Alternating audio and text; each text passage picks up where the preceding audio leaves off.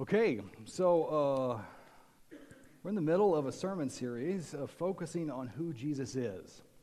We're specifically unpacking names given to Jesus, often by himself in the Gospel of John. In the last 2 weeks, we looked at titles John gave Jesus as he starts out his gospel. Garrett talked about how Jesus is the Word, the beginning of all things. And last week, Wyatt explained how, as the Lamb of God, Jesus is the sacrifice without blemish. This week, we will shift to a series of statements unique to John where Jesus tells us about himself. And each of these names or titles begins with the phrase, I am.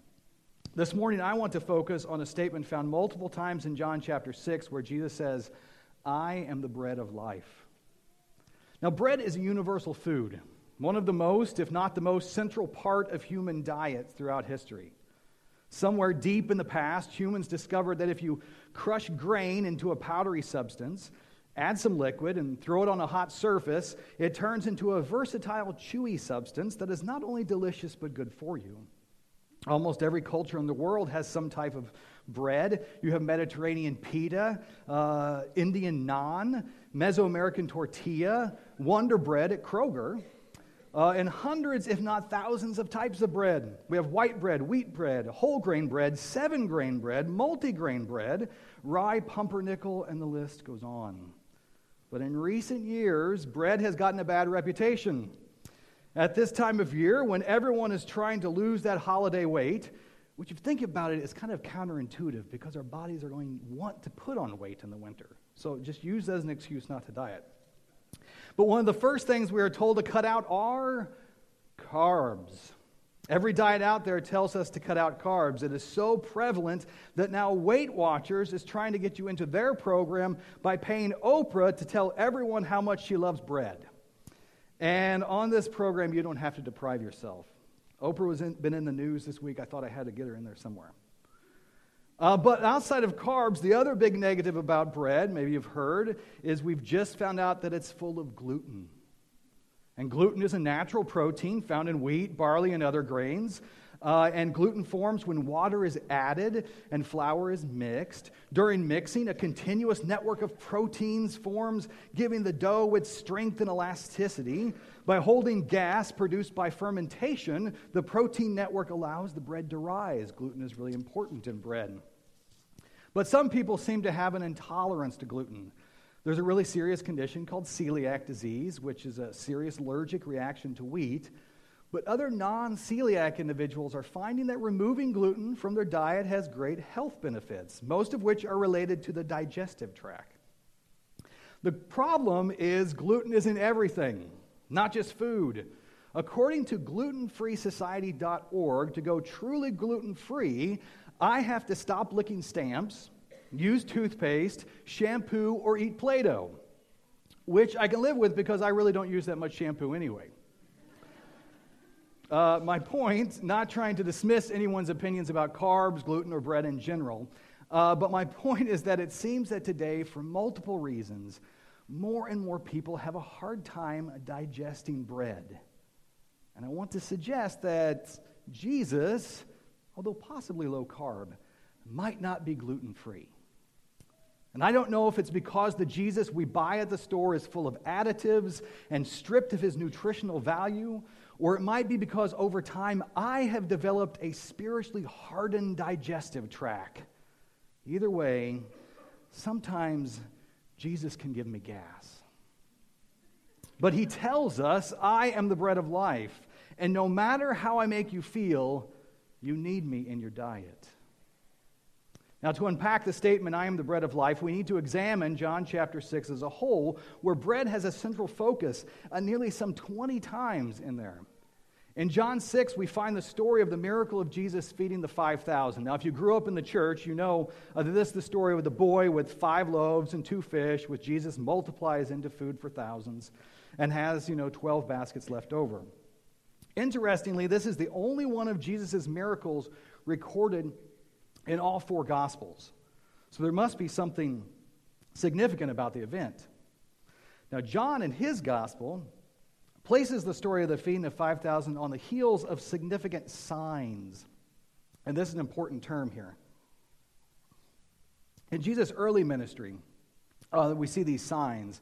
First, Jesus turns water into wine, and then there are a couple of healings in chapters 4 and 5, which sets the stage for the opening of chapter 6. In John 6:2, it says, "A large crowd was following him because they saw the signs that he was doing on the sick." Now, I want to highlight here how the narrative progresses, namely discussions between Jesus and the people about bread. I think as the text progresses, there is a growing exasperation in Jesus' comments as the people don't seem to get his point. The chronology of John is not always easy to decipher. See, chapter 6 starts out on a mountain and then ends in a synagogue without any real narrative shift. In verse 4 of chapter 6, John tells us that this happens at the Passover, which is odd because there was already a feast mentioned in chapter 5. But the importance here of Passover is probably thematic. You see, Passover has a strong association with bread, unleavened bread in particular, but also with two key points that John is drawing attention to: the giving of bread in the wilderness and its association with Moses, and Jesus' teaching on the significance of his flesh and blood. And we'll come back to that later. Now, moving into the text, we see in verse 5, it says that Jesus, lifting up his eyes then and seeing that a large crowd was coming towards him, Jesus said to Philip, "Where are we to buy bread so these people may eat?" Now, I think this is one time in the Gospels that Jesus is really being a jerk, because he knows what's going on. The next verse tells us that he's just trying to test Philip. Jesus knows what's going to happen and that he is really the bread that he's talking about. So in the story, the people come and Jesus takes the small boy's food and feeds the group, and they have all this leftovers. Then in verse 14, when the people saw the sign that he had done, they said, "This is indeed the prophet who is to come into the world." You see, the people were looking for a sign that would fulfill Deuteronomy 18, that someone like Moses would come. They are looking for someone who will mediate between them and God, who speaks for God like Moses did. Maybe someone who wages war for God like Moses did, who will with outstretched arms and mighty power once again free them from their oppressors. But you see, even though they say they are looking for a sign, on the next day, after Jesus hides in the hills and then walks on water, when they find Jesus, he reveals their true desires, the desires of their heart. In verse 26, Jesus answered them, "Truly, truly, I say to you, you are seeking me not because you saw signs, but because you ate your fill of the loaves." Jesus knew that the people didn't want to believe as much as they wanted to be satisfied in some physical sense. They wanted their bellies full, their bodies healed, their power restored. But Jesus, although he offers most of these things, says, if this is all you want, you will never be satisfied. If this is all you expect of me, then you may never really believe who I say I am. I think a key point here is that it is easy to approach Jesus in this way. We often approach him in a contractual relationship. If you do this, I will do this. If I see you working, I will believe. Well, sort of. And Jesus calls out this contractual mindset. In verse 27, he says, "Do not work for the food that perishes, but the food that endures to eternal life, which the Son of Man will give to you. For on him God the Father has set his seal." Then they said to him, "What must we do to be doing the works of God?" And Jesus, "Tell me what I need to do to get my belly full, and I will gladly comply." Jesus answered, "This is the work of God, that you believe in him whom he has sent." You see, it's not about doing, it's about belief. We are saved not by works, but by faith, Romans 10:9. If you confess with your mouth that Jesus is Lord and believe in your heart that God has raised him from the dead, you will be saved. However, I think it is interesting here that in some way, Jesus equates belief with work. Now, again, I'm not saying salvation is dependent on various levels of belief, but at least in my life, belief has not always been easy. It is something that I have had to work on.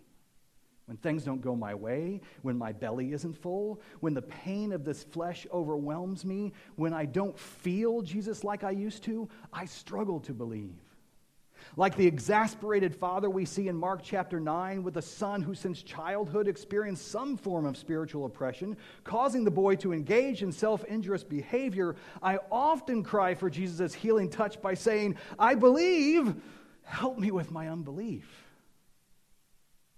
And the world makes belief so much harder because they ridicule and mock those of us who believe. Even though each scientific discovery of the nature of the universe only unlocks greater mystery of its design, belief is for the uneducated and sheltered. Even though our culture is so self-absorbed and devoid of any moral compass, and the world is going to hell in a handbasket, belief is culturally irrelevant and sexually repressive. Sometimes belief is not easy to swallow. You see, belief is not just getting our bellies full. It is about feasting on Jesus, flesh, blood, and all. And Jesus is not easy to digest. Jesus is not gluten-free. So how do the people respond? You see, they still don't seem to get it even after this. In verse 30, they say to him, what sign do you do that we may see and believe you? What work do you perform? I can just imagine Jesus at this point. He says, well, I changed the molecular structure of water. I brought a kid back from the dead. I healed a guy who hadn't walked in 40 years. And I fed an entire stadium of people on a kid's Lunchable. And you ask me for a sign. Next, the people had to prove, I think, their belief based on Bible knowledge. And they bring up the story of Moses and the manna. Now remember, they're looking for a sign. They're looking for a new Moses. They're not really looking for Jesus. They say in verse 31, our fathers ate the manna in the wilderness. As it is written, he gave them bread from heaven to eat. Now see, after the miraculous freedom from oppression in Egypt, Israel spent an entire generation wandering in the desert because they were not 100% grateful what God had just done. But God continues to extend grace and feed them while they walk around in a wilderness without little vegetation. And they would wake up each morning and find an edible bread-like substance on the ground, which they called manna, which in Hebrew literally means, what is that? The following dialogue between Jesus and the crowd compares Jesus, the bread of life, to Moses and manna. And there's a few points I want to draw out here in this. Number one, our interpretation of the past does not define Jesus in the present. In verse 32, Jesus said to them, truly, truly, I say to you, it was not Moses who gave you the bread from heaven, but my Father gives you the true bread from heaven. For the bread of God is he who comes down from heaven and gives life to the world. There appears to be some confusion over who provided the manna. Who is the he in their comment? They're likely quoting a scripture, he gave them bread from heaven to eat. And Jesus points out that the Father provided the bread. It was not Moses. You see, even though they were watching for signs, they were looking for God to recreate the past, what they knew, or at least what they had been told. Jesus never fulfills our expectations of him. He will always challenge our preconceived notions of how the Father reveals himself. We cannot rely on the faith of our ancestors to carry us to Jesus. We must make that journey ourselves. We can also not expect God to reveal himself the same way he does to the person sitting next to us. Yes, God is never changing, but we cannot covet the experience of another. Are we looking to get our bellies full like our ancestors did? Or it seems like our neighbors do? Or are we looking for Jesus? A second thing we see here is that in many ways Jesus is like the manna because he too was sent by the Father to feed his people. Starting in verse 38, for I have come down from heaven not to do my own will, but the will of him who sent me. And this is the will of him who sent me, that I should lose nothing of all that he has given me, but raise it up on the last day. For this is the will of my Father, that everyone who looks on the Son and believes in him shall have eternal life, and I will raise him up on the last day. In many ways, the experience of the manna was symbolic of Christ's coming. As an act of divine love and grace, the Father gave Israel, a rebellious and ungrateful people, sustenance. He sent them a Savior. He released them from oppression. Now, once again, the Father, in an act of divine love and grace, has sent His children, a rebellious and ungrateful that we are, something to eat. But the bread is not merely fill our bellies. Which leads me to a next point, is that unlike the manna that was temporary, Jesus is eternal. Jesus feeds us beyond our earthly existence. Starting in verse 48, Jesus says, I am the bread of life. Your fathers ate the manna in the wilderness, and they died. This is the bread that comes down from heaven, so that one may eat it. Who eats of it will not die. I am the living bread that came down from heaven. If anyone eats of this bread, he will live forever. And the bread that I will give from the life of the world is my flesh. The manna was not temporary. It only lasted for the day. Any longer it would rot. The event was not temporary. Only the generation in the wilderness experienced it. And the people themselves were temporary. Has anyone here seen or tasted manna? No, because everyone who did died. See, Jesus says, I am not temporary. I am eternal. I will not rot. I will not cease to be. Are you hungry, looking for something to get you beyond the moment, make life worth living? Here I am. The best part is, if you eat, consume me, feast on me, you will experience a life far better than what your frail bodies could ever offer. You see, Jesus is our nourishment. And this is the only thing I want you to hear this morning, is that Jesus is what sustains us. Not just physically, but what nourishes that deep inner part that is hard to qualify, that we can only call our soul, our person that longs to be more than bones and flesh, longs to be more than our jobs, our communities, our families, that part of us that hungers, thirsts, longs for something that actually tastes good. And there's a couple ways that Jesus satisfies this craving. You see, the bread of life is the source of divine revelation. The people were looking for signs of a new Moses, a new mediator, someone who relayed the words of God. And Jesus is far superior than Moses. He not only speaks for the Father, he is the Word, the embodiment of divine revelation that is beyond human speech. As the writer to the Hebrews starts out his epistle, he says, long ago, in many times, in many ways, God spoke to our fathers by the prophets. But in these days, he has spoken to us by his Son, whom he appointed the heir of all things, through whom all also was created the world. You see, if we want to be fed, we need to feast on the Word of God. And Jesus knew this. Before he began his public ministry, he went into the desert to withdraw from the world so that the world would not be a snare to him. In Matthew chapter 4, it said, and after fasting 40 days and 40 nights, Jesus was hungry. And the tempter came to him and said, if you are the Son of God, command these stones to become loaves of bread. But Jesus answered, it is written, man shall not live by bread alone, but by every word that comes from the mouth of God. You see, if you only want to fill your belly, go eat some rocks. If you want to feed your soul, go and consume God's Word. The other way that Jesus nourishes us is that the bread of life is the sustenance of the church. In verse 53, Jesus said to them, truly, truly, I say to you, unless you eat the flesh of the Son of Man and drink his blood, you have no life in you. Whoever feeds on my flesh and drinks my blood has eternal life, and I will raise him up on the last day. For my flesh is true food and my blood is true drink. Whoever feeds on my flesh and drinks my blood abides in me and I in him. As the living Father sent me, I live because of the Father. So whoever feeds on me and he also will live because of me. Now at the beginning, I noted how John places chapter 6 within the context of the Passover feast.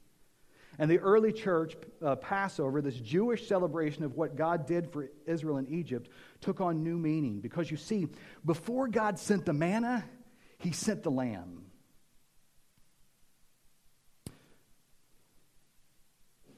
Before the people were fed in the wilderness, they were saved by blood.